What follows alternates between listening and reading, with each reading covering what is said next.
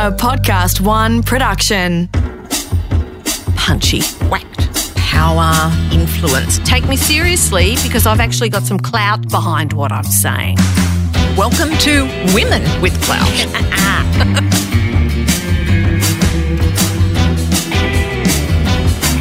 Our next guest is Moo Baulch, who is the CEO at Domestic Violence New South Wales.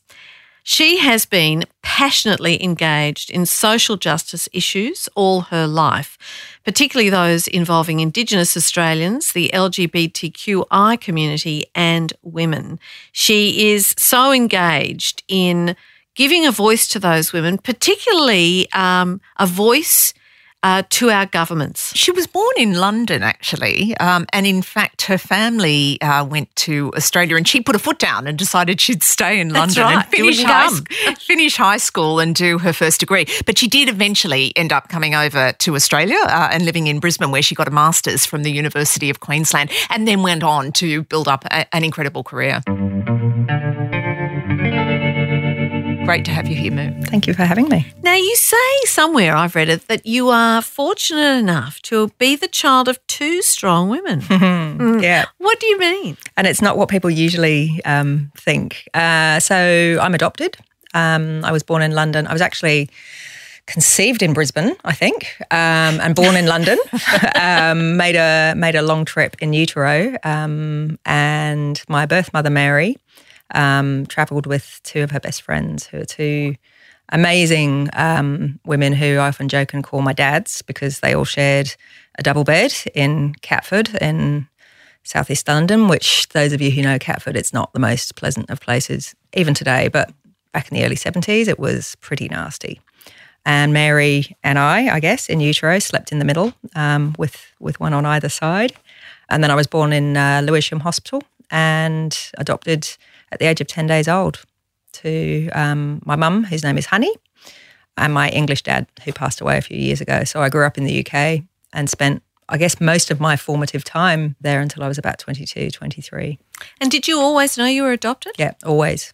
I think I was really lucky. I have a younger brother and sister who were not adopted, who were my mum and dad's biological kids, and they, I think they were a little bit jealous. Actually, I think they felt as if I was a little bit special because I was the one that got chosen, whereas they were just, accidents of fate. We'll talk obviously a bit more about some of the background to your life and what formed you and so on, but tell me a little bit about how you came to be in this role of CEO of Domestic Violence New South Wales, because I'm sure there's a story and a path that led you into that. Yeah, it's only with hindsight that you look back and you go, oh, okay, well, it all started back in kind of the mid-90s.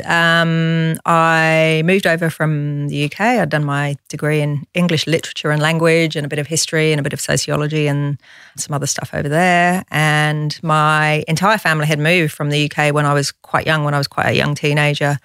And I've always been a bit stroppy. Like, I've always had a little bit of attitude. And so I was about 15, 16 when they moved over to Australia, and I said, I'm not going. So I stayed. I stayed in England, and at the time I was lucky enough to have the tail end of being able to access what I guess would be the equivalent of like a grant to study.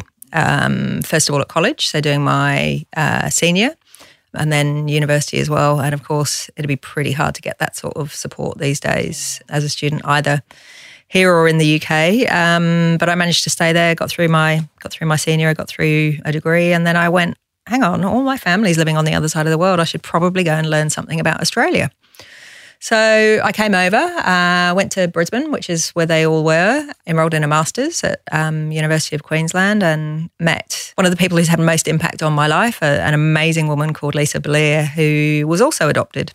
And she was my tutor for one of my subjects because I was doing Australian studies, which I thought would be, a pretty sensible thing.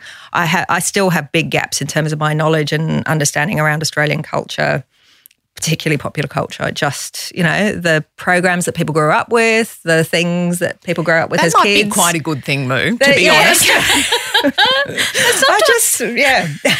I think Australian kids got the best of British sitcoms and culture and the best of American. What we didn't get enough of when we were young was Australian stuff. Yeah. No, we didn't. We got a lot of American stuff, didn't we? A lot. Yeah. So I still have big chunks of that stuff missing, but I got to meet some pretty amazing people at University of Queensland at the time and did my master's there, and sort of out the tail end of that was around the time that I met my birth mother. So in the UK, when you're 18, you can get all your paperwork, all of your files. And so I remember going to, a little office and sitting down with a social worker, and she kind of handed over this file with, lots of papers and letters and all sorts of stuff, and, talked through what was in there. And so I had a letter from Mary, from my birth mother, in there, and it was, kind of signing off on some paperwork with the social worker back in London at the time. And I thought, that's weird. There's an address on there. This was the days before the internet. I went to the telephone directory, I looked up the surname, and I went, oh yeah, there's somebody still there of that address.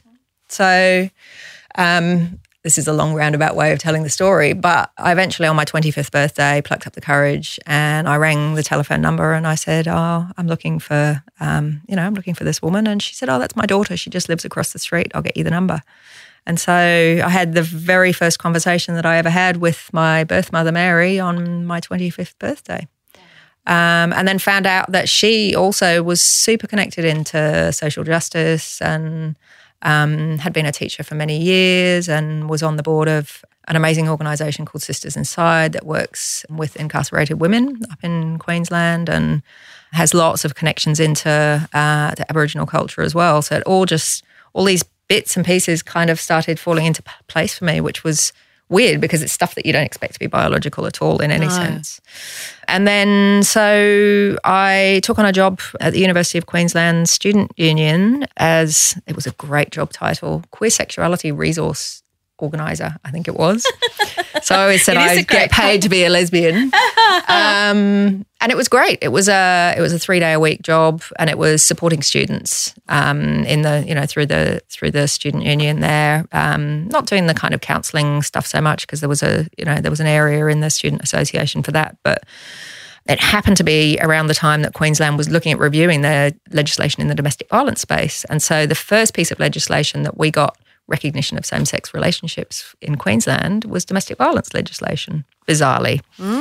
And so that's how I got into it. That's how I got into, domestic violence and abuse in relationships, and started working a bit with some of the women's organisations and advocates up there. So you sort of fell into it in a way. Very much fell into it. And, I always say I'm one of the luckiest people I know. Like my life has been very much like that. I've had a series of quite incredible jobs and experiences in all parts of the world just through complete serendipity. Yeah. So your personal experience of domestic violence, and there's no reason that you should have it, but you didn't have that. That wasn't something you'd ever... No. So, yeah. I mean, I guess as with, with the massive movement and the massive kind of unveiling of Me Too and all of those experiences, I've always been really careful not to talk about my own experiences in the work sphere. And then Me Too came through and I thought, oh, this is interesting. It's actually opening up all sorts of possibilities in terms of relating your own personal experiences to the stuff that you're talking about. And, we, I think, are doing a really interesting piece of work at the moment around how including survivor voices in the development of policy and practice should be done, and how you can do that in a way that is ethical, making sure that they're supported, making sure they're protected, but also giving them that voice, which is something that hasn't been done a great deal in the past. And it comes with all sorts of tensions and challenges and difficulties, but, so do most of the most difficult things that we do, I think. The most worthwhile things. Yeah, absolutely. So, we're living in interesting times for some of this stuff, yes. I think. Both interesting good and interesting bad. Not predictable. And I was saying to someone the other day, I was interviewing an academic from the US who's worked for 20 years in the sexual harassment workplace area. So that's been her absolute specialty. She said, you could have knocked me over when the Me Too movement emerged. Yeah. I had no idea anything like that would start. And I thought, isn't that fascinating? And she was that close to it. Now, maybe you could argue that she was too close, but she just said people that I know who've been examining this for a long time were completely shocked. So apropos of that, I mean, this year has not been a good year for women in Australia. We have somewhere like 70 women so far this year who have been killed, and most of those, I think, it's been by intimate partner violence. Yep. And I think that, organisations like yours, Destroying the Joint, just keeping that constant count, therefore up in front of everyone's face, you can't just not remember, and yet it doesn't seem to be having an impact on the statistics. What do you reckon's going on? This is your stock in trade. Look, I think we are living in interesting times. I think there is, with all that comes with the global wave of honesty through the Me Too movement, there's also a global backlash as well. I think it's interesting. One of the joys of my job is I get to go out and about and talk to services on the ground a lot, delivering, services to the families that are most vulnerable in New South Wales. And over the last 2 or 3 years, they've been saying, look, we think the violence is getting worse and more extreme, but there's no way of actually proving that stuff. I mean, it's all anecdotal. And yet, a couple of weeks ago, there was a big UN study released looking at the number of intimate partner homicides, the number of women who are being killed by a partner or former partner internationally, and it's increased quite substantially in the last 2 or 3 years. So I think from that's probably the only bit of evidence that we can actually say. I mean, the numbers go up and down slightly every year. So yes, you're right, we're up to, depending on whose numbers you count, whether you're more risk averse or less, somewhere between 65 and 80 plus women have been murdered this year, and most of them have died at the hands of a partner or former partner. That is more than has been in previous years, and I think certainly it's an increase on last year. And I think there's a correlation between the level of conversation that we're having, the types of violence that we're seeing both on the streets and in the context of the family and the home, and the bigger global conversation, and you can't abrogate Donald Trump and other, leaders who are making really violent remarks, which may be veiled in all sorts of other things, the impacts of that at a global level, but also at a community and individual level too. So, yeah, it's a fascinating time to be working in this space, but also I think quite chilling as well in many ways. Been interesting as a journalist. I'm fascinated by the way the language is now being held up to scrutiny, and a number of women are doing a fantastic job of rewriting headlines and saying this is not a great family man who had a bad moment and murdered his family. We've got to actually change the way we talk about this, and that's I've found quite interesting to observe. Now that's being led by women. It is women in the media who are saying enough. That is appalling. That is not how we write about this. That's something that I'm looking at, and I guess I'm clinging to some of the more hopeful parts. I mean, are you watching that with some interest as well? I honestly think the media has played a massive role in shifting public perceptions around violence against women in the last, let's say, 5 years since I've been in this role. For me, one of the watershed moments in New South Wales, and I saw a real shift, not just in mainstream media, but the way that people were talking about this stuff on the street, was the case around Simon Gattani and Lisa Harnham. And that just gripped people in a way that domestic violence, an intimate partner violence case hadn't before. Here was a woman who was smart, articulate, beautiful. She was high functioning. She had a job. She had an international history. Her story was compelling.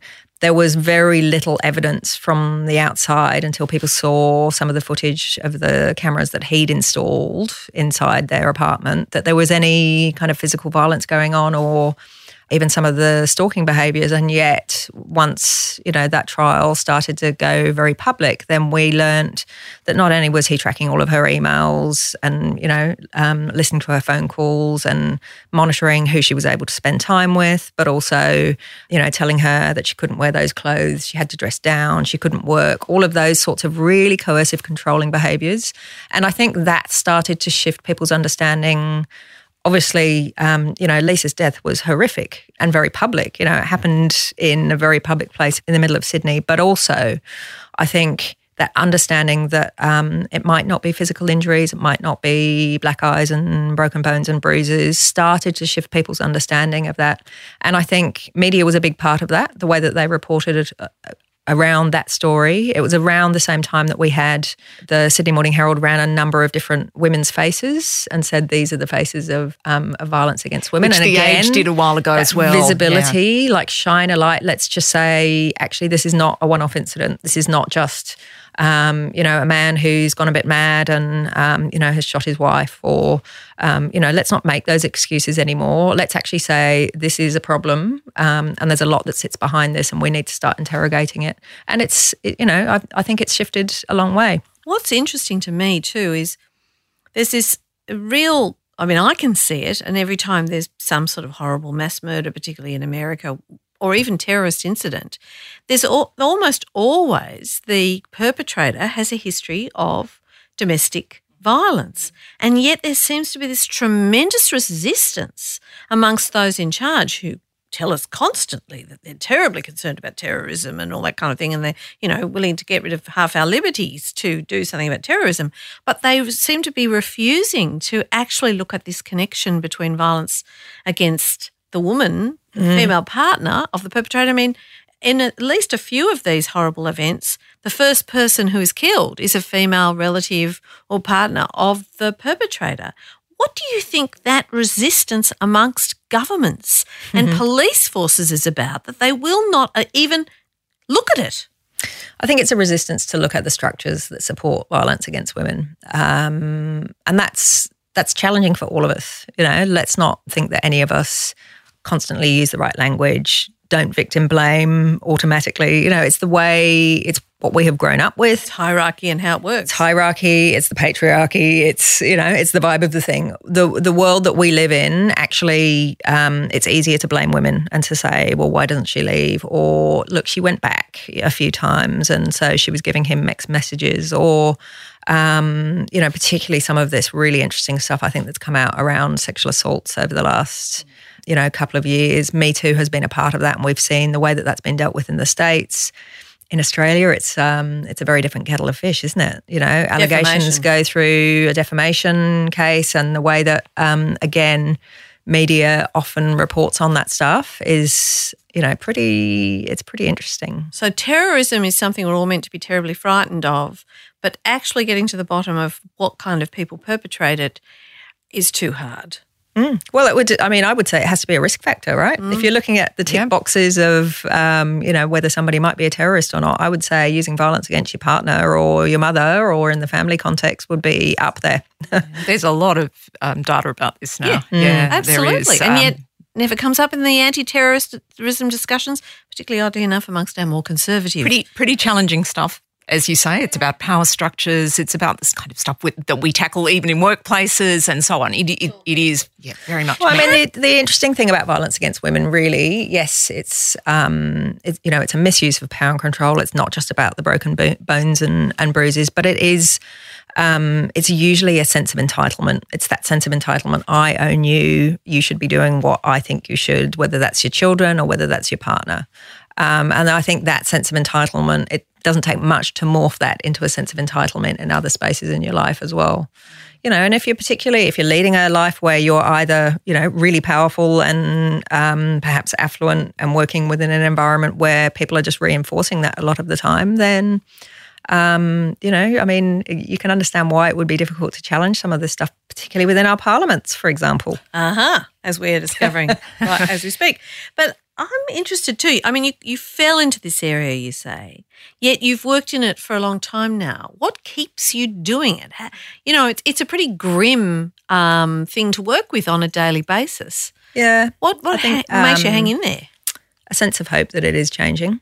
And also I guess I've had the privilege of living and working in a few different countries and within different cultures as well, and just understanding that this is part of a global shift. It is changing. It's changing very, very slowly.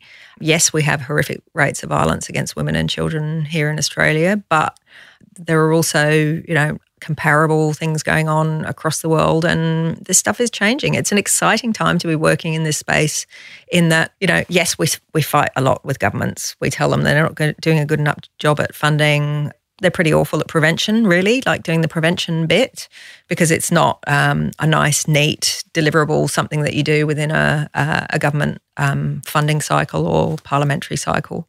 But if you're able to kind of take a bit of a step back from it and say, well, actually things have shifted from 20 years ago, and within another 20 years' time, it will look very, very different. Again, for me, it's been nice to be able to reflect this year, I think, 12 months on from Me Too, and just to say, well, actually, we're part of a much bigger conversation. This is something that has its own energy. It's not going away.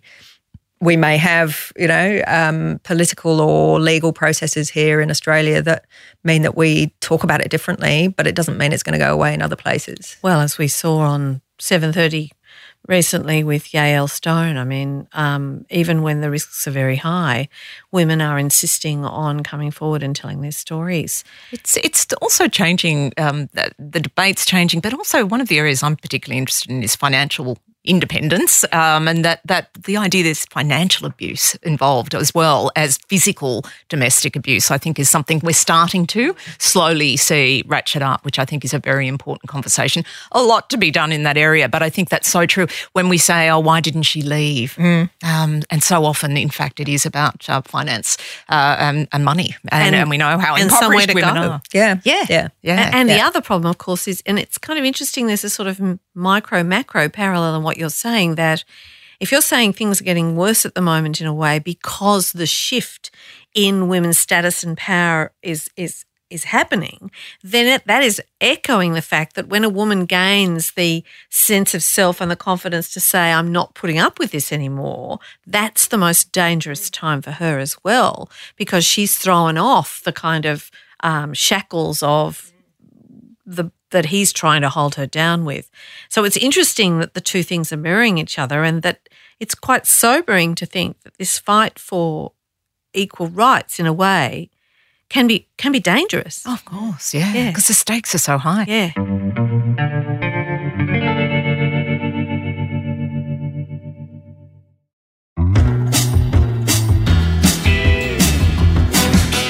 I just wanted to ask you on a slightly more personal level, how do you recharge? I mean, you've got a family, and I guess that helps. But what gives you energy and keeps you going? Reading helps me a lot. Particularly in the last couple of years, I've really and podcasts as well. Actually, I have to say, I have now limited. Yay. I've now limited the podcasts that I listen to. When I first started, probably 3 or 4 years ago, I would listen.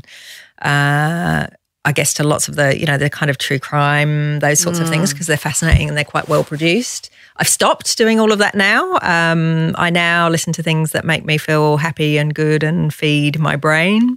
I love listening to different women podcasting. I listen to a lot of Radio 4 on the BBC. Woman's Hour is a particular favourite of mine. I grew up with it as a small child. Before everybody had television in their house, everybody had a radio on the windowsill, and most people had Women's Hour on. Love the Women's Hour. Yeah, and it's good quality journalism as well. So, but yeah, reading. I've just this year converted, and I won't say wholly converted, but it's a good middle of the night thing when I get woken up by my little one, is reading on a Kindle. And I never thought I'd do it, but there's something to be said for kind of lying on your side and waiting for the baby to stop having a little moan. Well, you don't have to turn a light on. That's right. Helpful. It's less disturbing. disturbing. I find reading a Kindle or a Kindle app on my iPad when I'm travelling, because you can carry so many books without handy. Yeah. And so fiction, non-fiction, mix? Bit of everything. As I get older, definitely my passion has become biographies and autobiographies. But I'm fairly picky. Like as an English literature graduate, I think they drilled in some standards around the stuff that you read. But every now and then I'll just buy something for absolute pleasure. Any favourites? Recent favourites? I've just read Michelle Obama's book and I loved it. It was really happy and really positive and very honest as well. Very much enjoyed that. And I just, for some reason, I decided I was going to read Julia Gillard's autobiography just before that. And I struggled. And I think what it was it's just too current, the messiness for her. and the struggles for her as a strong leader, the first female Prime Minister of Australia. I kind of read the two books very close to each other, and I thought, wow, we've got a long way to go. Well, it's interesting, isn't it, though, because Michelle Obama was helpmeet to a powerful man, even though she's an extraordinary woman. Julia Gillard, when she was Deputy Prime Minister, was incredibly popular. As soon as she went for the top job herself, she was the, wicked witch, the bitch from hell, and that seems to have remained. It's quite weird to me how often we see that when women seek power in their own right, they are automatically seen as bad and wicked and evil, and that's that entitlement thing again, coming back into what we're talking about. I also want to ask you, again on a personal note, because, you do work in an area which is full of human misery, that's just what you're doing day to day. But for you personally, when was a moment when you really felt overwhelmed or there were too many barriers in your way? What was the hardest moment? Wow, the hardest moment. It's been a tough couple of months, actually, to be honest. The end of this year has been pretty challenging. We're at a point in the election cycle in New South Wales now where I won't say the wheels are falling off, but there are some really interesting decisions being made by people in power. And I think when you spend a long time building relationships with people, whether you share their politics or not, you have a sense of hope that maybe some of the more awful decisions won't be made. But I've found the last couple of months particularly challenging, both at a kind of state level, but also I guess just the toll of busyness that we all experience.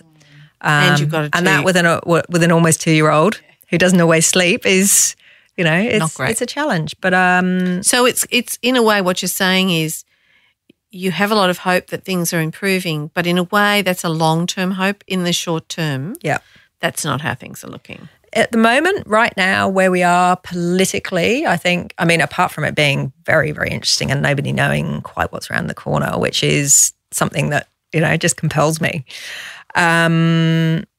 It's not a great time for us. I have to hope that we are riding some kind of a crest of wave, and that at one point when it all crashes and we all get a chance to lie on the sand and gasp a little bit and take our breath, that we will have moved forward. But absolutely, when you wake up or when you get a text message from a journalist to hear that another woman's died, sometimes it just takes your breath away and you just think, wow, what will it take?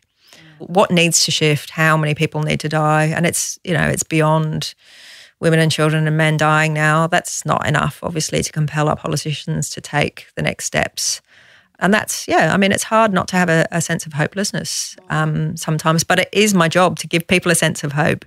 The same week that happened, I got to have a really brief conversation with a couple of quite young teenage girls who'd lost their mum a couple of years ago, and I just thought, we have to keep fighting for you. I can tell you that I'm doing my hardest within my small sphere of influence, and I can tell you all of these other people are working as hard as they can to make it better. But if we don't do a better job and fix this as much as we can for the next generation, then, it's a big responsibility, but otherwise we're just passing it over to them and saying, well, you fix it. What do you tell younger women, I guess, because I'm sure, you're running into them either because they're part of that cycle of violence or whatever. Is there something that you do pass on to them or something that is important for them to cling on to in particularly bleak times? I feel bad because often when I do speak to schools and groups of kids, I say to them, we know the severity of the problem, we know the volume of the problem, we know more or less what we need to do to fix this.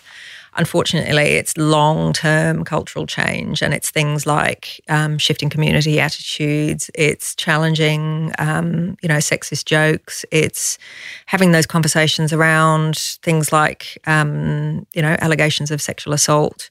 Often, and it's interesting, I think I reflect on the audiences I've gone out and spoken to in the last couple of months, and it's often a young woman, usually in her late teens, early 20s, who's saying, but what about the men? Like, there are these allegations and, can ruin a man's life.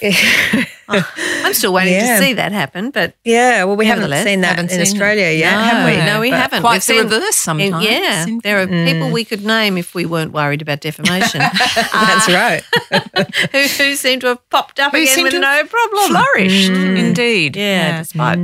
But it is fantastic that we have somebody like you there doing that, because the resilience and the optimism that I'm comes just through. one of many, though. That's the thing. I'm very, very lucky to be. I have amazing colleagues both here in New South Wales and more broadly in Australia. And it does, when you have one of those days where you're like, this is awful, and we shouldn't still be losing women in these terrible circumstances. You ring someone who understands. Like Rosie Batty and I talk on a regular basis, just because I go, Rosie, I've got no sense to make of this. What do you think?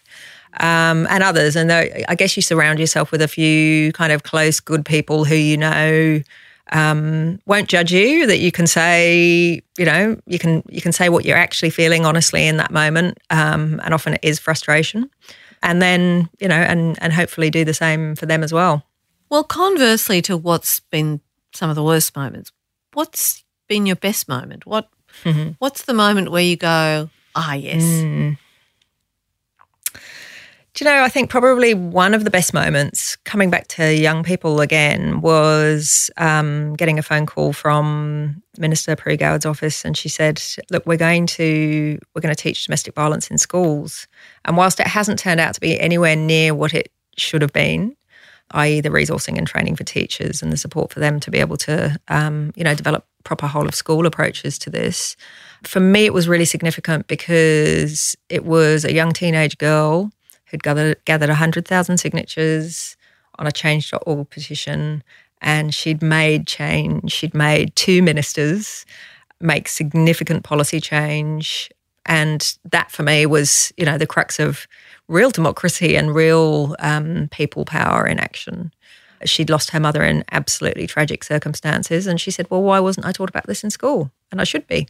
And she's gone on to be an incredible activist in her own right. But I think seeing, a lot of my job is incremental change. So you have to be quite patient, and you also have to be able to take a deep breath when, I call it the stupidness that happens, and say, well, look, this is just part of where we're shifting and it is moving forward. What do you think, just thinking about the shifting forward, because sometimes that shift can feel quite horrible because something that was hidden suddenly becomes out in the open, and people are shocked and horrified to know that goes on. And the thing that's sticking in my head is elder abuse, the fact that we have not spoken much about elder abuse until really recently, but it seems almost to be a continuation of this entitlement idea. It involves financial abuse quite a lot, but it also can involve physical abuse.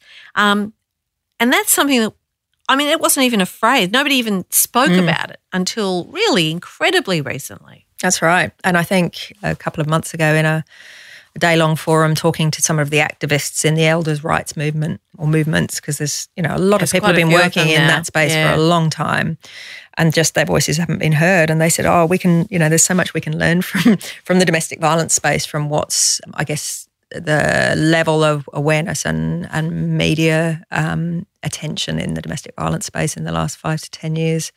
But it is all connected. That's the thing. Part of the solution, part of the focus really, I think we get quite daunted by what needs to happen in order to fix the problem. It's actually just about being respectful and teaching people to be nicer to each other. And that happens within the family context, within the community context, whether you're in school, whether you're in the workplace.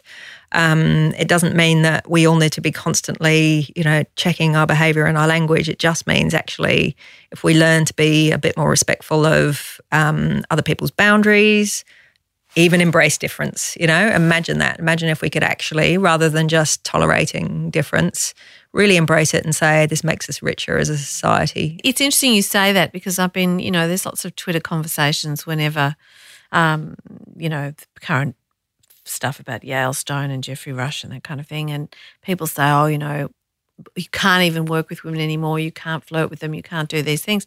And I would say, no, all you have to do is treat everyone with respect and courtesy, and you'll be fine. Yeah. Like nothing bad will happen to you. In fact, your whole life will be enhanced, and that's all it takes. But I don't, to this day, I don't understand the block that some people have about treating certain groups with respect and courtesy. I wish I understood what it was. It's associated, I think, with this fear that if, God forbid, gender equality actually happens, if we reach this nirvana state of gender equality, that suddenly men are going to be at a disadvantage. It just fascinates me. You know, I mean, gender equality works for everyone. One of the things I try and talk with young men and women about when I go into schools or have conversations with, you know, groups of young people is just starting to unpack some of that stuff around toxic masculinity and the fact that it doesn't actually work for boys or men either. You know, some of my best male friends can speak much more articulately on this stuff than I can, and it obviously is listened to much more when it comes out of their mouths than when I talk about it. But I think, you know, it is hard to be a man, primarily because we haven't done a good job at teaching people how to be anything. And respect is a part of that, but also gender stereotypes are a part of that as well. And the more that we can start to unpack that stuff and do it from the youngest, you know, age-appropriate language, but some of that stuff that we were talking about before we came on air, you know, the stuff that we do to kids from the earliest ages in terms of shaping who they are as a gender doesn't help anybody. And so my poor daughter Eve gets, you know, dragged out in all sorts of clothes that she often gets mistaken as a boy. And for the first kind of 6 months, I'd correct people, and now don't bother. You know, it's interesting when we're told that those kinds of things are trivial. Yeah. It's like language. Oh, it doesn't matter. Why are you getting upset about that? Why do you care what your name is? Well, why do you care? Exactly. And yet we get incredibly exercised about it as a society. Yeah.